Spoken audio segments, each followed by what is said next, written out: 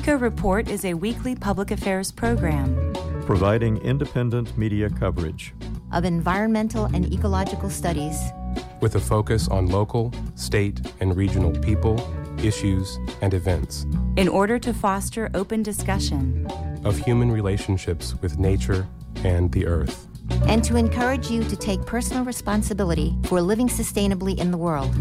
Eco Report is produced by an independent team of volunteers working at the studios of Community Radio WFHB in Bloomington, Indiana, and financially supported by listeners like you.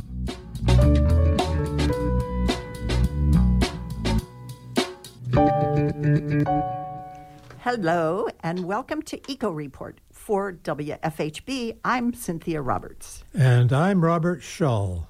Coming up later in the program, environmental correspondent Zyro Roze speaks with Hank Duncan of the city's Bicycle and Pedestrian Safety Commission about potential changes to bike infrastructure on the south edge of the university, and to find out which organizations were awarded this year's BPSC Local-Motion grant.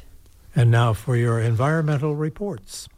The fifth National Climate Assessment indicates that despite a decrease in U.S. CO2 emissions and reduced costs for renewable energy, the nation remains susceptible to the impacts of climate change. The report foresees a doubling of heat waves, a 50% increase in droughts, and heightened cyclone and wildfire activity across the country, even with ongoing efforts to limit global warming. Highlighting the significance of preparedness in these impacts, the assessment examines adaptation and migration activities across the U.S. Data reveals coastal states in the west and northeast lead in efforts due to heightened risks.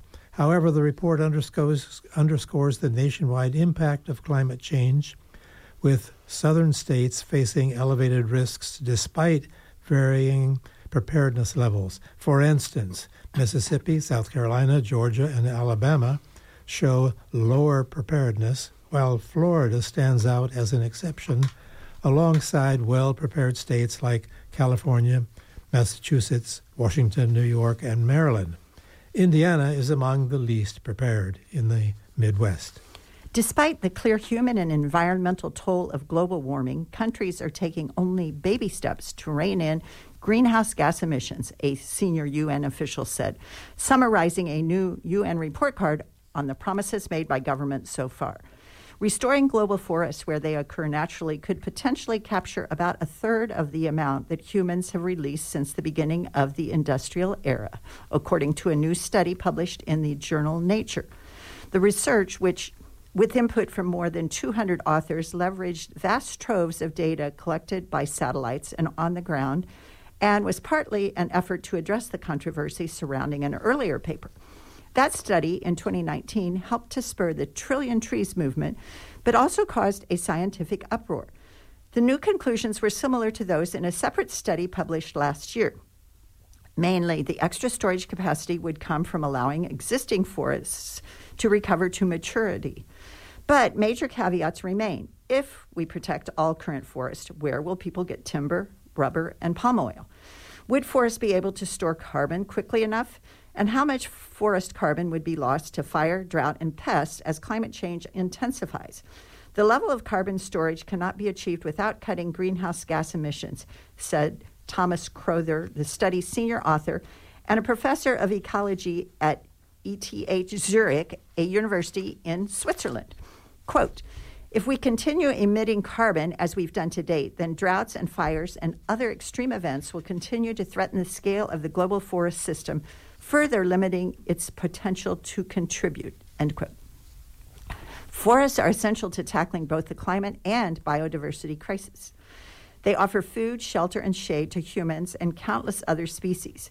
They clean our air and water, and they pull climate warming carbon out of the atmosphere. As the climate crisis intensifies, that ability has made them controversial. How much can we rely on trees to get us out of this mess? There is one thing they all agreed upon.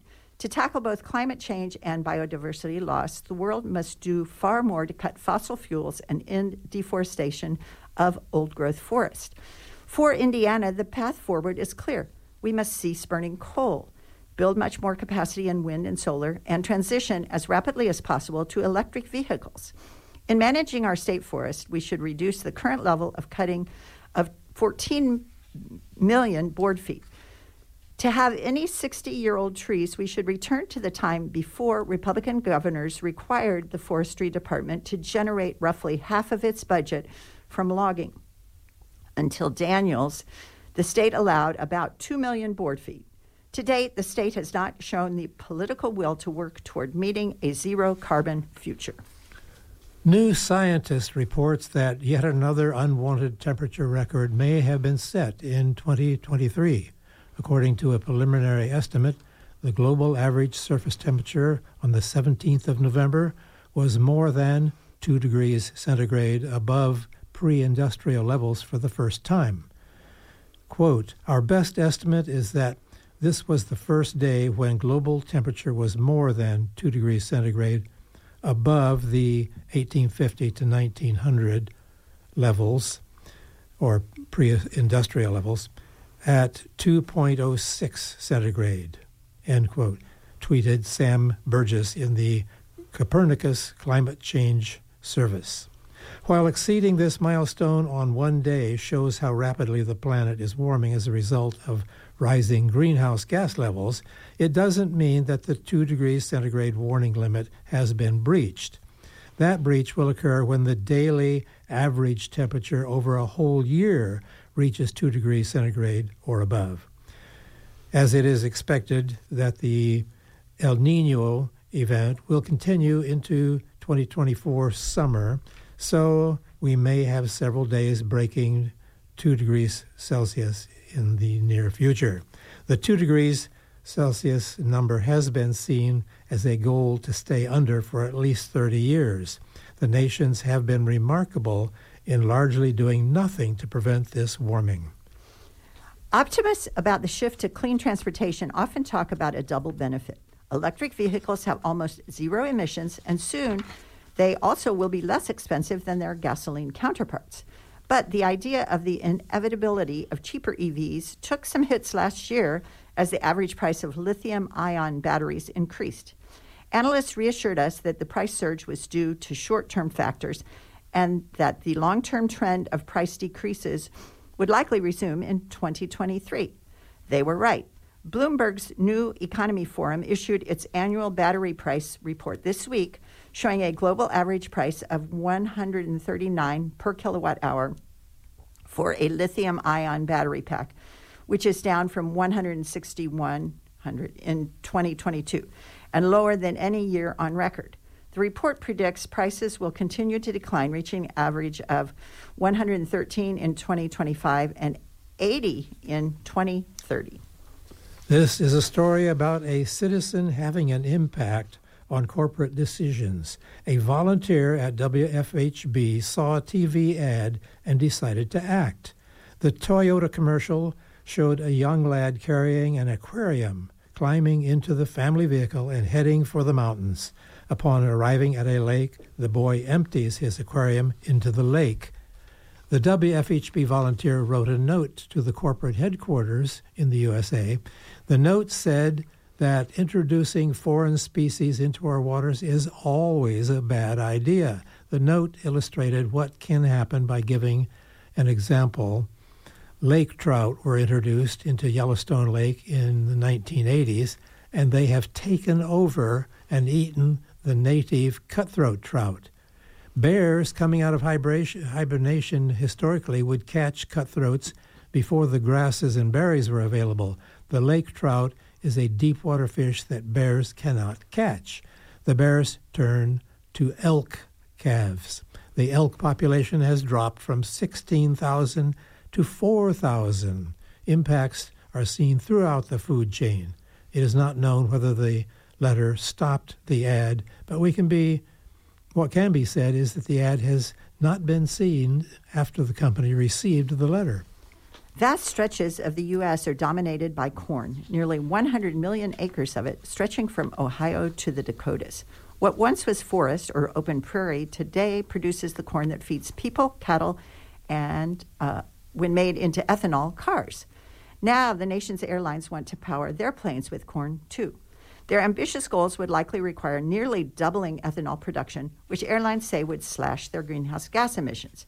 If they succeed, it could transform America's corn belt yet again, boosting farmers and ethanol producers alike, but also potentially further damaging one of the nation's most important resources, groundwater. Several issues need resolution. Ethanol provides less energy than hydrocarbons, and ethanol eats away at many plastics and rubbers. Up next, some local organizations were awarded the Local-Motion grant earlier this week from the Bicycle and Pedestrian Safety Commission, and bicyclists that use 3rd Street by IU may soon see new measures to keep drivers from obstructing or entering the bike lane. We now turn to Zyro Roze and Hank Duncan for more on these developments. I understand that the bike lane on the south edge of the university is possibly going to go through some changes. Did the Bicycle Pedestrian Safety Commission make a recommendation that's going to the Board of Public Works? They did not make a formal recommendation, but we did bring it through the Bicycle and Pedestrian Safety Commission to get their thoughts and make sure that they were, for the most part, in support of this project. And after hearing their comments and suggestions, they are clearly in support of this project. But I think their next step that was communicated is that there needs to be more protection, a longer area of protection, which are questions that we in the city have brought up during these discussions. But for this first step in the iterative process of creating a fully protected bike lane along 3rd Street, when going through this project, we already had the barriers necessary to create some protection in this hot spot of cars parking in the bike lane. And so the question wasn't, why should we do this now? It was, why would we not do this now? Because we've heard complaints, criticisms, questions for years now on this area of 3rd Street, that being from Eagleson to Indiana, about high-speed traffic, high-volume traffic, cars parking in the bike lane, forcing cyclists to go into the motor vehicle lanes. And we've made that first step in making it lower stress for cyclists. Again, this is not the end-all be-all. There will be more coming in the future, especially with an impending corridor study of the 3rd and Atwater corridors. But for a first step in the process of creating a low-stressed east-west network across Bloomington, this is it. And it's not exactly that the cars are parking in the bike lane, but they are pulling over and dropping people off and all of that, right? Because they can't. Yes, it is a very popular loading zone, drop-off and pull-in zone for mostly students, but some staff as well as they get to campus. I understand that there's a couple different types of ways that are being considered to basically delineate this line every few feet. One of them are larger, but that was opposed aesthetically by the university, I understand. So you're going to do the shorter, what's the term for them? So, great question about the types of barriers that we're using.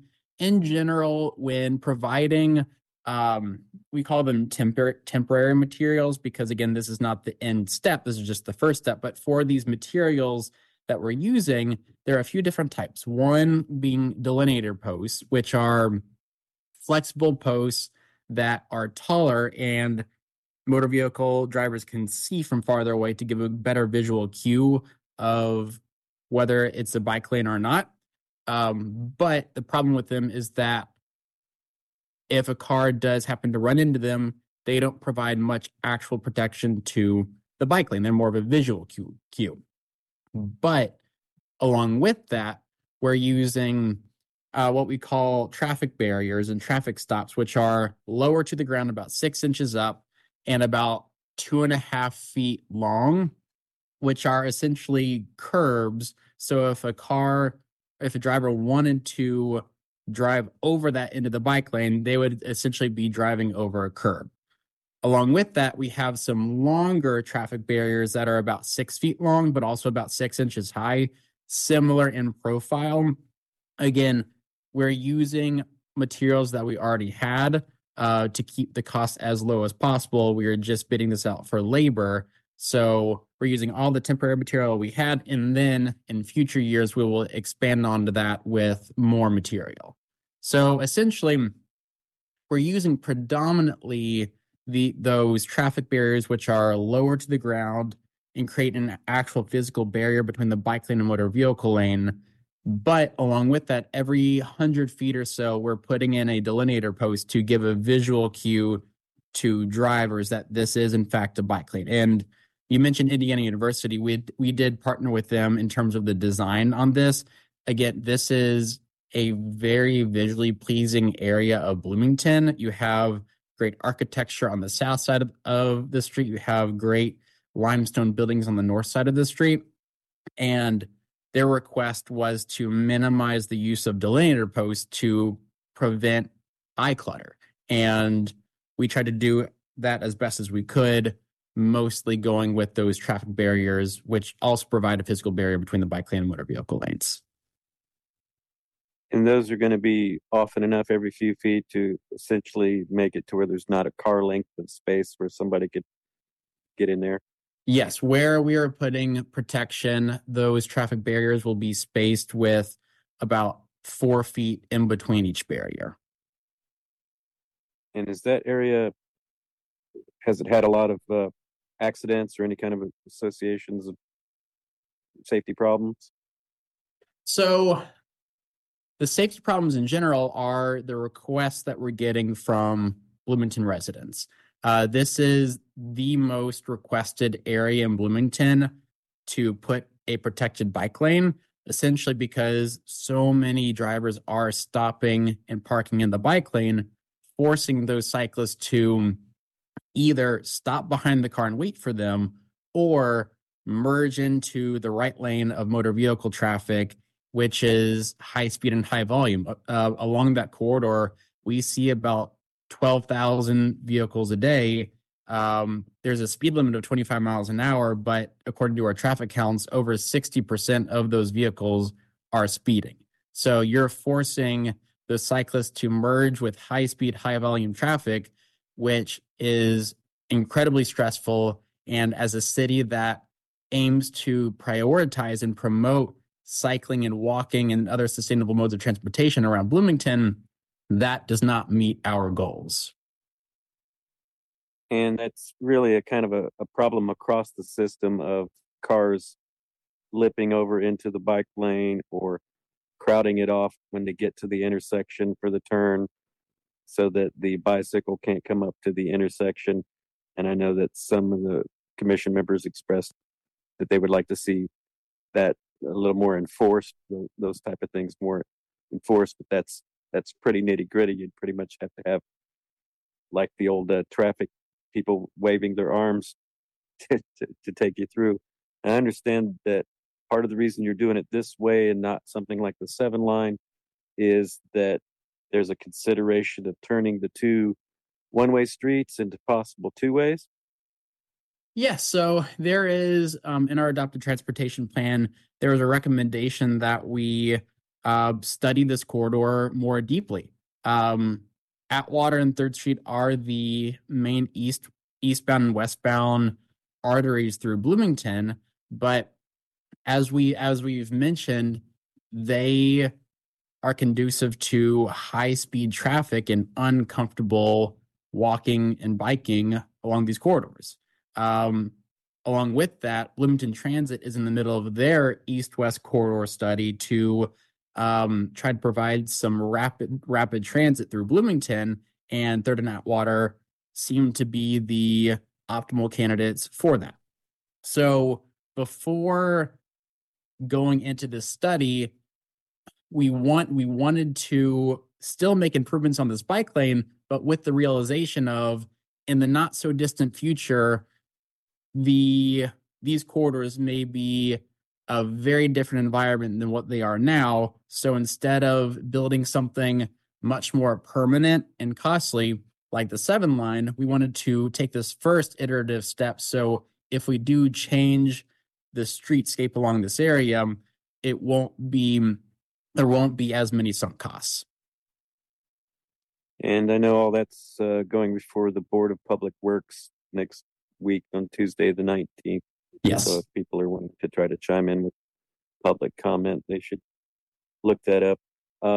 Just this week, you guys decided on recipients to award the Local-Motion grant to that you guys devised. Can you tell us who got those and what the projects are? Yeah, of course. So the Local-Motion grant, just to give a bit of context, is aimed at nonprofits and other local organizations that want to promote biking and walking in Bloomington. The city, for the most part, focuses on building infrastructure, creating low-stress networks so people can walk, bike, take public transit around Bloomington. But along with that, there needs a balance of programming as well. And that's what this grant tries to provide, that balance of programming combined with the city's focus on infrastructure to create the full circle of prioritizing walking and biking. So we actually had a lot of great applicants this year. I was thrilled to hear those presentations last month. And this past Monday, the Bicycle Pedestrian Safety Commission had a great productive discussion on the merits of each application and organization that applied. And in the end, 4 organizations were awarded the Local-Motion grant, that being the Boys and Girls Clubs of Bloomington. They currently host a club riders program that provides children with the experience of riding a bike, learning how to ride a bike around Bloomington, learning how fun it is to ride bikes, and also learning how to fix and maintain their bikes while a full-time staff person is with them, guiding them along the way.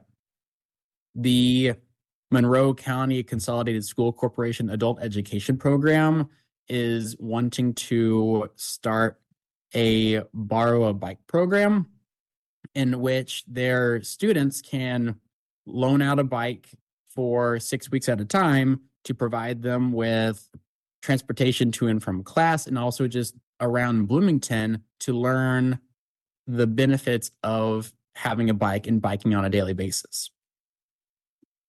Our third recipient was the Monroe County Public Library. They, around town, you might have seen them, they implement story walks, which are essentially informational stories or areas along trails and parks and paths for children to read and become engaged while they are outdoors walking or biking. And this grant will help them implement another story walk around Bloomington. And then our final recipient was the YMCA of Monroe County. They host an annual fundraiser called the Bike for All event that supports their scholarship to help underprivileged families and children benefit from the programs that the YMCA has to offer. So this grant will help them support this fundraiser and the event next spring or summer. And one other note that I want to mention, usually in this grant cycle, the Planning and Transportation Department has $2,400 to spend on the recipient, but because of the both high quantity and high quality applicants, we were able to triple that amount to $7,200 and give the Bike Ped Safety Commission more leeway to truly reward these applicants and support these wonderful programs around Bloomington. Again, the city, for the most part, focuses on infrastructure, and to see so many organizations put this effort into promoting walking and biking is truly heartwarming and wonderful to see as a community.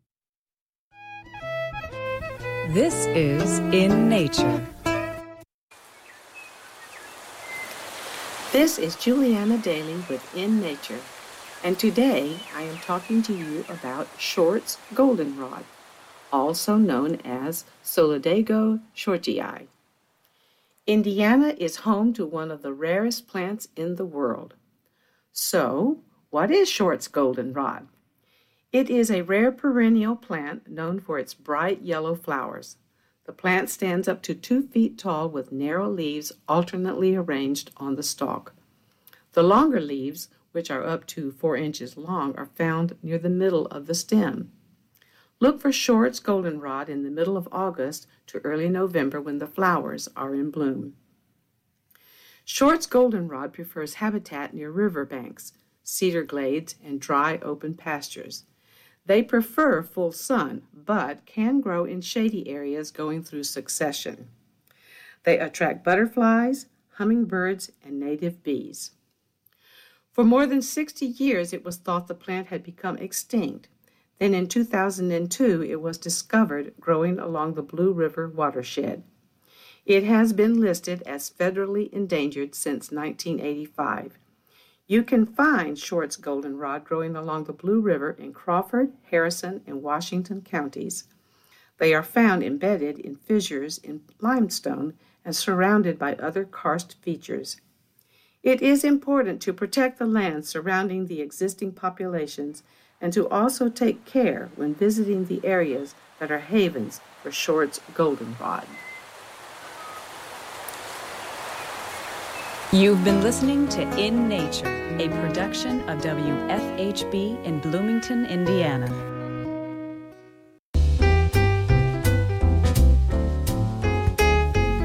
For Eco Report, I am Cynthia Roberts. And I am Robert Shull. Are you looking for a way to make a difference on environmental issues? Here at Eco Report, we are currently looking for reporters, engineers, and segment producers. Our goal is to report facts on how we're all affected by global climate disruption and the ongoing assaults on our air, land, and water. We also celebrate ecologists, tree huggers, soil builders, and an assortment of champions who actively protect and restore our natural world, particularly those who are active in South Central Indiana. All levels of experience and all ages are welcome, and we provide the training you'll need. WFHB also offers internships. To volunteer for Eco Report, give us a call at 812-323-1200 or email us at earth@wfhb.org. And now for some upcoming events. Do you know what a SMAML is? Plan to come to McCormick's Creek State Park on Saturday, December 16th at 10:30 a.m. to learn about SMAMLs. You will explore the life of some of the tiniest critters that call the park home as you learn about the small mammals at McCormick's Creek. Join Anthony at Spring Mill State Park on Saturday, December 16th from 1 to 3 p.m. for a Cave River Valley hike. This is a 2-hour rugged hike into a very beautiful and primitive natural area.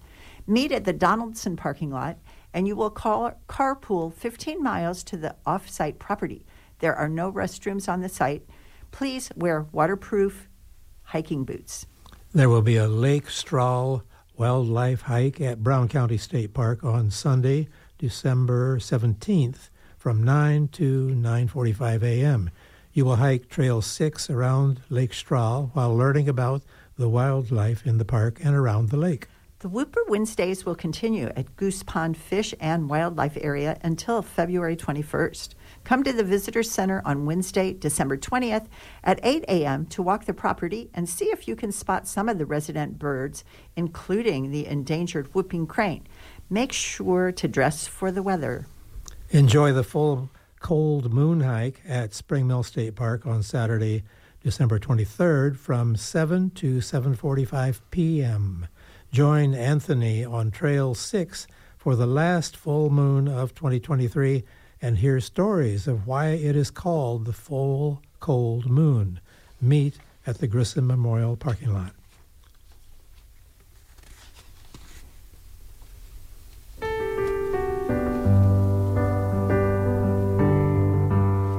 And that wraps up our show for this week. Eco Report is brought to you in part by MPI Solar, a Bloomington business specializing in solar hot water, solar electricity, and solar hot air systems.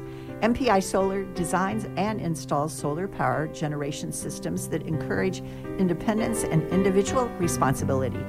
Found locally at 812-3344003 and on the web at mpisolarenergy.com. This week's headlines were written by Norm Holy. Today's news feature was produced by Zyro Roze and edited by Noel Herhusky-Schneider. Juliana Daly assembled the script, which was edited by Zyro Roze. Juliana Daly compiled our events calendar. Cade Young and Noel Herhusky-Schneider produced today's show. Brandon Blewett is our engineer. For WFHB, I'm Cynthia Roberts. And I am Robert Shull. And this is Eco Report.